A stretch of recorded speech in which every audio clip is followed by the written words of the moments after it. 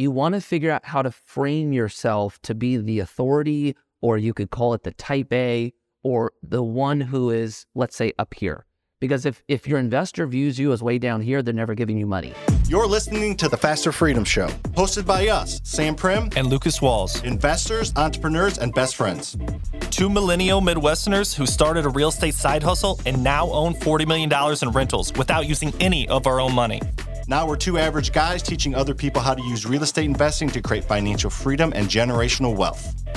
If you're ready to learn how to take control of your future using real estate investments the simple way and have fun while doing it, you're in the right place. Let's start today's show. All right. Hello and welcome to the Faster Freedom Show. My name is Sam and this is not Lucas. I have a special guest with me today, Mikey Taylor. Now, if you don't know who he is and I told you that name, you'd be like, he's got to be a celebrity, because Mikey Taylor's like, you either got to be an actor, like an athlete. You got to be something, because like Sam Prim's a boring name. Mikey Taylor, you were born with that name. Like, you had a lot of pressure to be something special, and it looks like you have fulfilled that. So welcome, Mikey. I appreciate you being on here. I'll let you kind of introduce yourself and give the audience your little intro pitch. But I connected with Mikey recently on Instagram. He kind of did a little remix of one of my videos, and somebody sent it to me, and I was like, uh-oh, he's going to rip into me. He's going to rip into me. He's going to rip into me. And then I let him, then I watched the rest of it, and you were basically saying, yeah, you grabbed their attention with a big debt talk, and then you backed it up with some actual information. So anyways, Mikey, for those of my audience that don't know you, let me know a little bit about yourself. Talk to me, because me and you aren't even really acquainted yet. Right. So first off, thank you for having me.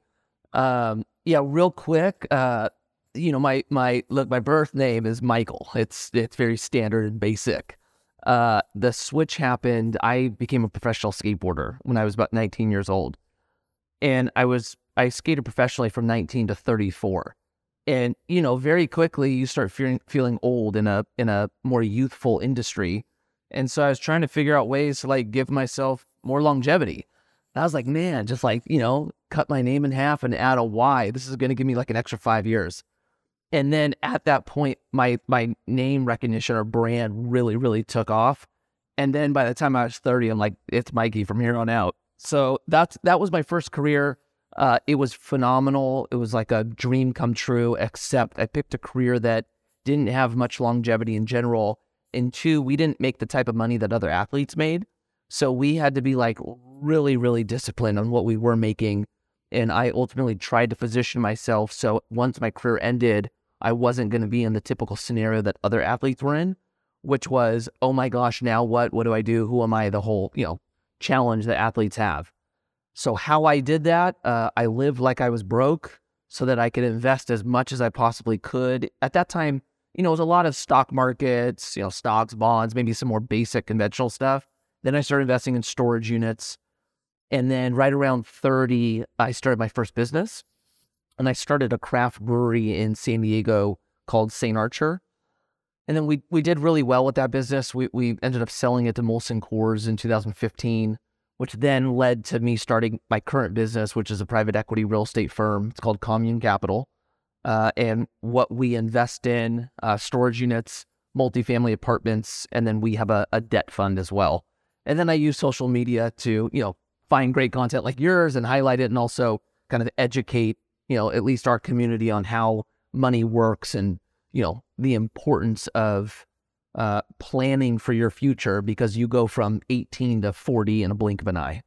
Yeah, no, that is awesome. We will unpack a lot of that. So kind of sounds like you dabbled in business and had a business mindset, even though you were, a skater kid at heart. So I think you're basically a businessman masquerading around on a board with wheels for several years, right? Is that kind of what it sounds like? Yeah, look, when I went to school, like I always thought I was going to be an attorney. Skateboarding was never, I fell in love with skateboarding and didn't want it to end, but I never thought that was going to be a career. And then when it happened, I noticed that I was very different than most of my friends. Like, you don't talk about money in skateboarding. You don't really talk about business or success. And so I kind of had I was living two lives in some regard. And I had like a handful of friends that were into business as well. And we had this almost secret community where we would get together behind closed doors and talk about some of this stuff. Don't tell our buddies. We're talking investing. Yeah. Don't tell our buddies. We got to be cool. But you know what? That would have got you. That would have got you kicked out of the skate industry. Like that, especially back then. That's something you just did not do. And even when I started talking about it afterward, the amount of heat I got, it was intense. Yeah, I would imagine. So do you have I would imagine, skating, you fall a lot, practice, try new things there. You just got busted up ankles. Are they the size of basketballs or not too bad? Yeah, you know what?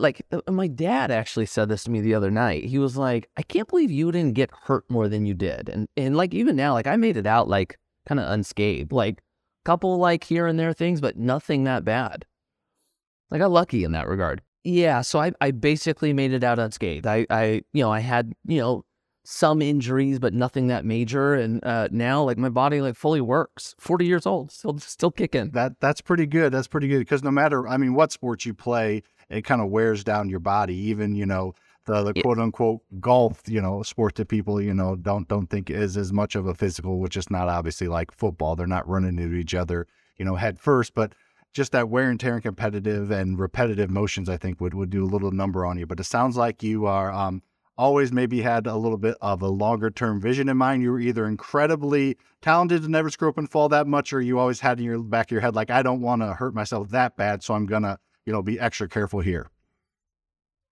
Yeah, you know what? When I was young, I was given some wisdom that I still use today. It was a freaking gem. Rob Dyrdek was kind of one of my mentors growing up. And right when I turned pro, I was with him in Reno, and he looked at me and he goes, do not be a flash in the pan. Do not make decisions based on the moment. I want you to be thinking 10 years out, 10-year career.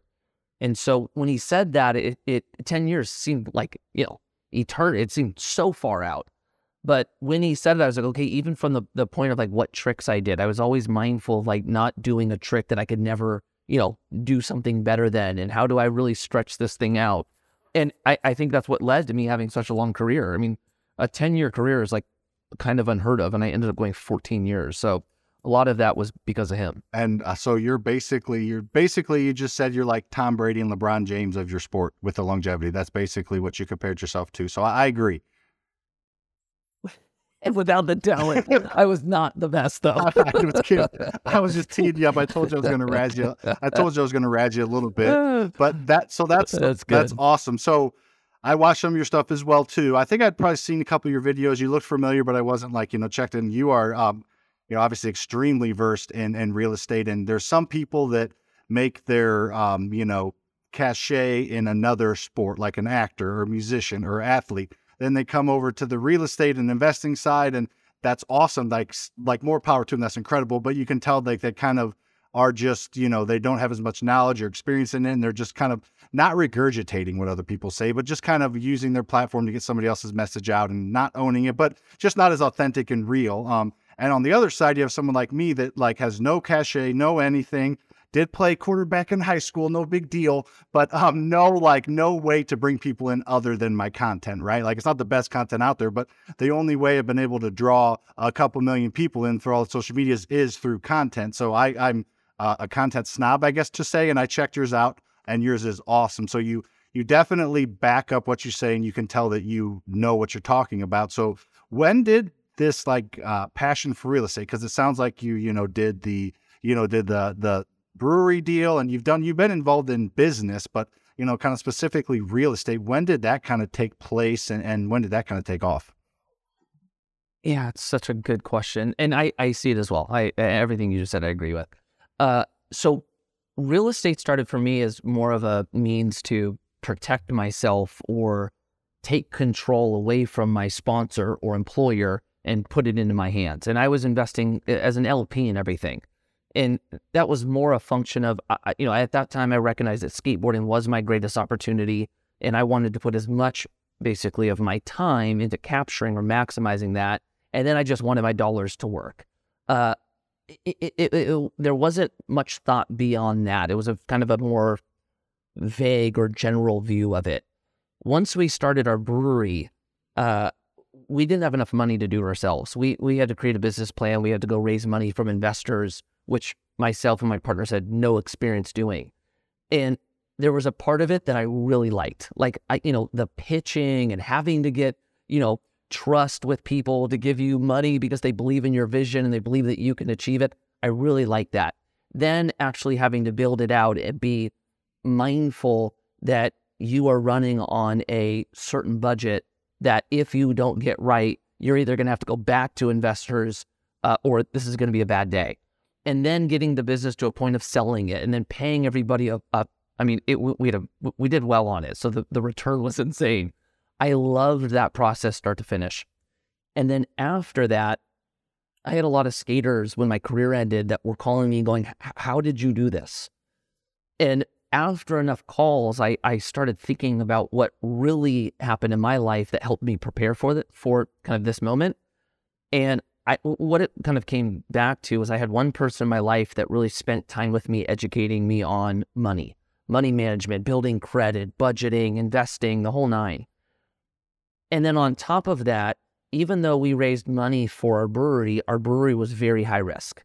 It was, we were going to make everyone a lot of money, but the odds were totally against us, and there was a high chance that we lost everybody's money. That was the type of investment it was.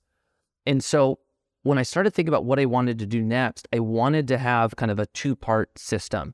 One, I wanted to educate my community, which was skateboarding back then, on how money and investing worked. And two, I wanted an investment that people could participate in that wasn't super risky, because skateboarders, if you've ever seen them, were very comfortable with risk. And, we're investing at an age that is very important, right? We're young, so we're typically have the time frame to take on great risks, but for a lot of skaters, their highest earning potential is in that window, and they have a career that's going to end early. So we're almost backwards in the sense of the traditional path is wealth build first, and then get yourself to where you start moving into more cash flow, and then you're all cash flow basis is more, traditional. Where skaters need the cash flow. They need money to help them once the sponsors end. And I felt like real estate captured all of that. It captured cash flow, it captured appreciation, and it had a risk-adjusted return, or a risk that I was comfortable telling skaters, you can count on this being there when your career's over. And then from that point on, once I figured out what I wanted to do, I went through the same process as the brewery. What type of company am I going to create? What type of team do I have to, come on to do this? And where do I need to educate myself? Because up until that point, I had business experience, raising money I could do. I had invested passively in real estate, which is different than active. And I wanted to do a fund structure. I had no clue what a fund structure meant. So I started the process of educating myself, and then I started working at bringing on a team to do this. So having that type of background and that type of, I don't know if I want to go as deep as to call it a why, because your why is probably, more close to the heart, more close to the home, but that's still a pretty strong why. Having like that deep of a foundation built for growing your businesses, what I've noticed is a big separator. I mean, a lot of people, did it all. Wanted to invest in real estate or started this company to make money and to do that. But when you have, kind of personal, passions and things like that intertwined, like you just talked about, are usually a reason or a recipe for success. And I'm sure that your company is successful. So tell me a little bit more about that then. So you have all of that backing, and you're like, all right, I've talked to people. It's a good mix for, skaters and for everybody in general, but that's kind of where it started. So talk a little about your team and how you, raise capital and find deals and all that kind of fun stuff. Okay, so I'm going to touch real quickly on something you said, because it's really important. My personality, there's an obsessive component to my personality, but I have to be interested in it. I was like, in school is a perfect example. If I went to a subject that I could care less about, I was a terrible student. You got nothing out of me. But if it was a subject I was interested in, I was the best. I had an ability, if I had interest, to go all in on something. That's a good thing, but a problem as well. I experienced with skateboarding. I experienced in business, but the business had to have the why for me to go all in. I just need that. So that component of why I was building it was absolutely necessary for me. when it came to building out the team, now you get into kind of more strategy. I always have to start with an operator. Like, my skill set is not management. I am not the one who's here to create efficiency and make sure that the machine is always moving. My skill set is more of the vision. I'm creative. I know what I want to do. I can bring people in and I can drive people hard at it, but my energy can be sporadic. If it's not managed correctly, have to have an operator. So that was the very first thing I went to find, was who was going to be the operator or ultimately the COO of our company. I needed to bring on, at that time, it wasn't a chief investment officer. Back then, I just needed maybe more than an analyst. I needed somebody who was going to underwrite our deals, but also was going to kind of manage the finances of the business, or kind of be the investment side of the company. And then from there, we needed an accountant to kind of help us going. And so that was kind of the first group. And then we got an asset, went to raise money, and then that started the beginning of what would basically become now. And for our company, kind of to give you context, we have about, 16 people on the team. We are just now opened our 5th fund with a handful of syndications alongside of that. I think we're managing, we're right in between $200 and $250 million of commercial real estate. So we're small compared to most. For a skater, we're doing our thing. You're the Rockefeller of skaters, but like I get what you, Yeah. There are big, huge funds out there and big, huge corporations. So I get that, but I mean that quarter of $1 billion is nothing to sneeze at. Now, as far as raising money goes, would you mind talking a little bit through your experience there? Because that's one of the biggest questions I get is, how do you find money? And there's everywhere from trying to get, $25,000 out of a family friend to finish up a rehab, to trying to syndicate, a $35 million apartment complex deal. So I'm sure, me being one that hasn't done the syndication route, everything I've been able to do is through, connections or friends of friends, or, business, just growing through my other businesses. I've been able to get lenders that way, which so far I like owning things and having them all be here local and not going the syndication route. I'm sure I probably will eventually. But who knows for sure. So I guess kind of talk to that, if you don't mind, a little bit. And I'm sure there's some commonalities between trying to raise 25 grand from your neighbor and trying to, get 250 grand for part of a fund. There's some differences, but I'm sure there's some similarities as well. Okay, so I'll start with, for you'll be raising money. It's not a if, it's a when. Yeah, probably. Second, raising, the weird part is raising $3 million is actually kind of easier than raising $100,000. Or it sounds weird, but you open up a different type of investor the bigger you go, which brings on a new challenge because usually you don't have the experience. But as weird as it sounds, sometimes the bigger amount is actually easier to achieve. Some of the things in the beginning that you're going to face are different than as you start building that experience. In the beginning, people are going to look at you, if you've never done real estate or if you've never started a business, as high risk. What do you know? And what we did in that time, which was St. Archer, we went at friends and family. It was anyone who knew us, the person, and believed in us and was willing to give us a shot, we started with them. And then as you build experience and you start building a track record, then it makes it a little bit easier to pitch people who don't know you. So I would start with that. As far as how I go about raising money, there's kind of 3 avenues in which I do so. One would be social media. The other would be people within my network that I've been working with. So maybe that would be similar to what you're currently doing. And then the third, I am always going to events. So I'm still focusing on networking events and being seen, etc. Once you have your network, then you start working on how you pitch. And the magic to raising capital is not the pitch itself, it's actually the follow-up. The magic is made in the follow-up, right? So how I do it, and anyone could steal this model, I start by reaching out personally. So I'll do either a text message or a phone call to people that I have a relationship with and usually say, hey, I'm about to drop this new offering or this new project. I want to give you first look at it because I've been working with you for a while. I appreciate your trust in me. I want to give you first shot, right? Now, one, I want to honor that because the people that did believe in me early, I want to make sure I'm always saying thank you. But two, what that does is it hits there's a psychology behind it where they feel like they're getting early access to something. And then typically they act quicker by doing so. So I start there. Once I give them the first look, I then typically go at the masses on social, right? All of my social content is going to be, this is what we're doing. It's more quick, fast-paced, and to generate excitement. Then once you either opt in or you're a friend of mine, I don't pitch anymore. This is something that I changed more recently in the last 2 years. I removed myself from the pitch because what I found, when I would be the one driving attention towards leads, then I would be pitching people. Then I would go through the follow-up component.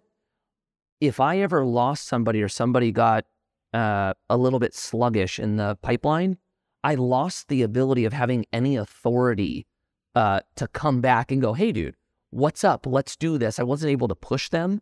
So I guess to simplify, you want to figure out how to frame yourself to be the authority, or you could call it the type A, or the one who is, let's say, up here. Because if your investor views you as way down here, they're never giving you money. And so after I get people in the lead, I then have somebody who pitches the investment. And then I have somebody who follows up on them. And then if anybody gets slow, then I get dinged. And then I come in and go, Sam, hey, I know this opportunity is a killer opportunity. I know Michael's spoken to you. You're stuck here. What are your concerns? Is this the right investment? If it's not, we'll talk next year.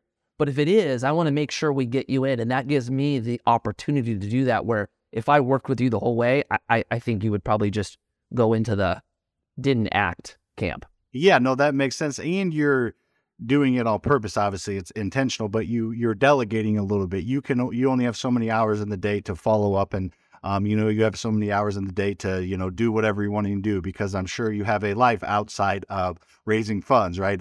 Family, and I'm sure right. Obviously have fun and do other things, and maybe even other business ventures. So, kind of along that vein a little bit, what are your kind of passions outside of skateboarding and family? And, this fun? Do you have other projects you're working on, other businesses you're looking into, or is it just kind of these are your focuses and you've been able to compartmentalize and grow these enough that's enough for you? That's good. So I just thought of something that I'm just going to touch on real quick. Do it. One thing that I do every time, and seriously, it performs. So use this.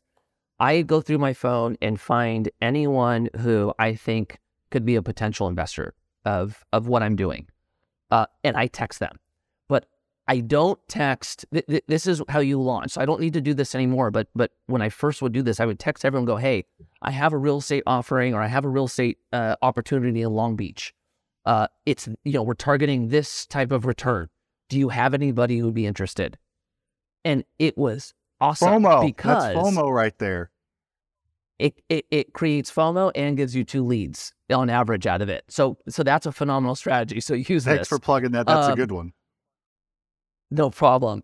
My day-to-day, so this last year I ran for city council in my neighborhood, Thousand Oaks, and I ended up winning. So I just got elected to city council. So other than my business, that is I guess it's not a business, but there is time, dedicated to that.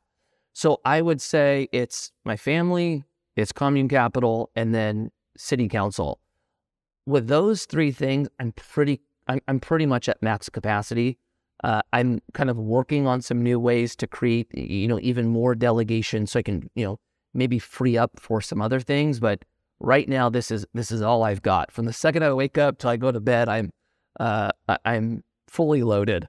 I like it. So, are you planning to do some more with politics? Is this kind of something you're like a passion project to help the local community, or is this a stepping stone to, to Governor Mikey?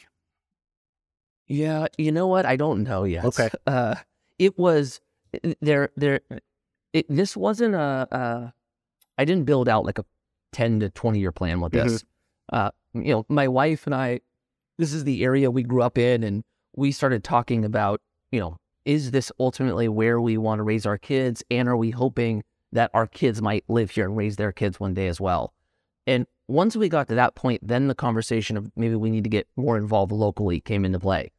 I have never done anything like this. So there's a component of a test run with this where all I know is business. I know what it's like to come up with an idea, go get a great team, and then drive hard to bring that idea to reality. And then the challenge of having to come up with a solution to everything that hits you, day by day. That's all I know. Government doesn't work that way. It's a lot slower than what I'm used to. You don't get to, hand pick your team. And so I'm going to kind of come into this thing and go, this is what I'm hoping to accomplish. These are all the things I want to get done.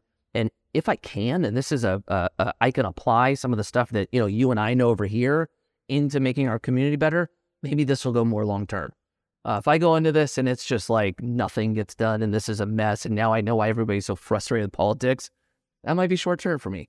I like it. So you're going into it with hopeful expectations, but you're not committing the next 20 years of your lives to becoming a public servant for the government. But you never know. We'll never know it'll turn, because I would think I'm kind of getting there. So I think you're around my age. I'm 35. So I'm not, still got plenty of years in business and life left.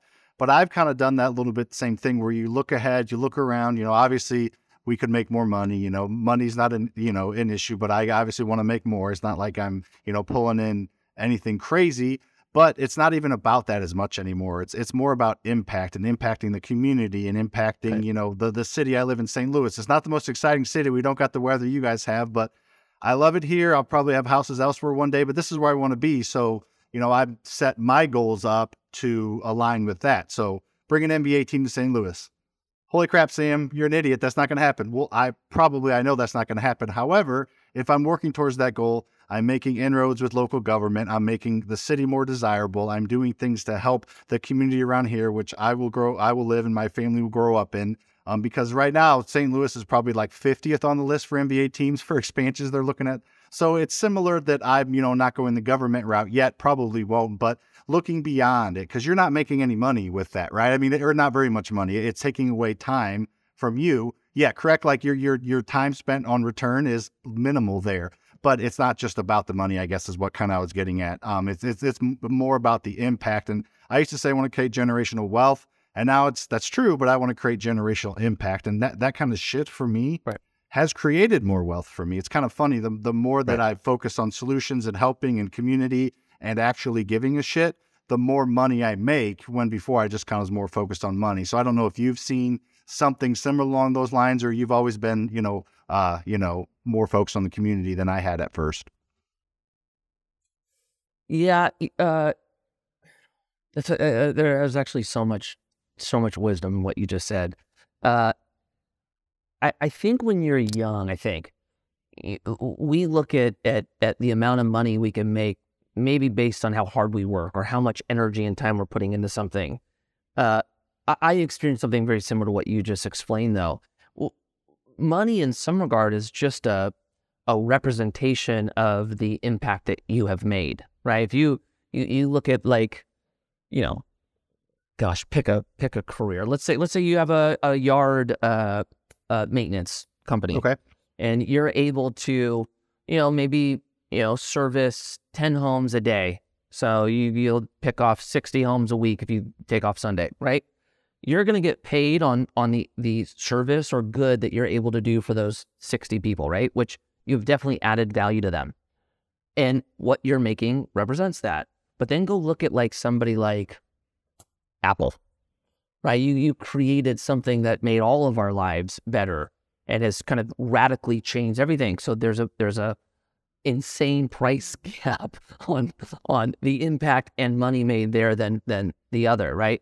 Not to say that one service is greater, but if you look at it through the lens of people and how to magnify that impact over a larger scale, well, it ends up leading to more money.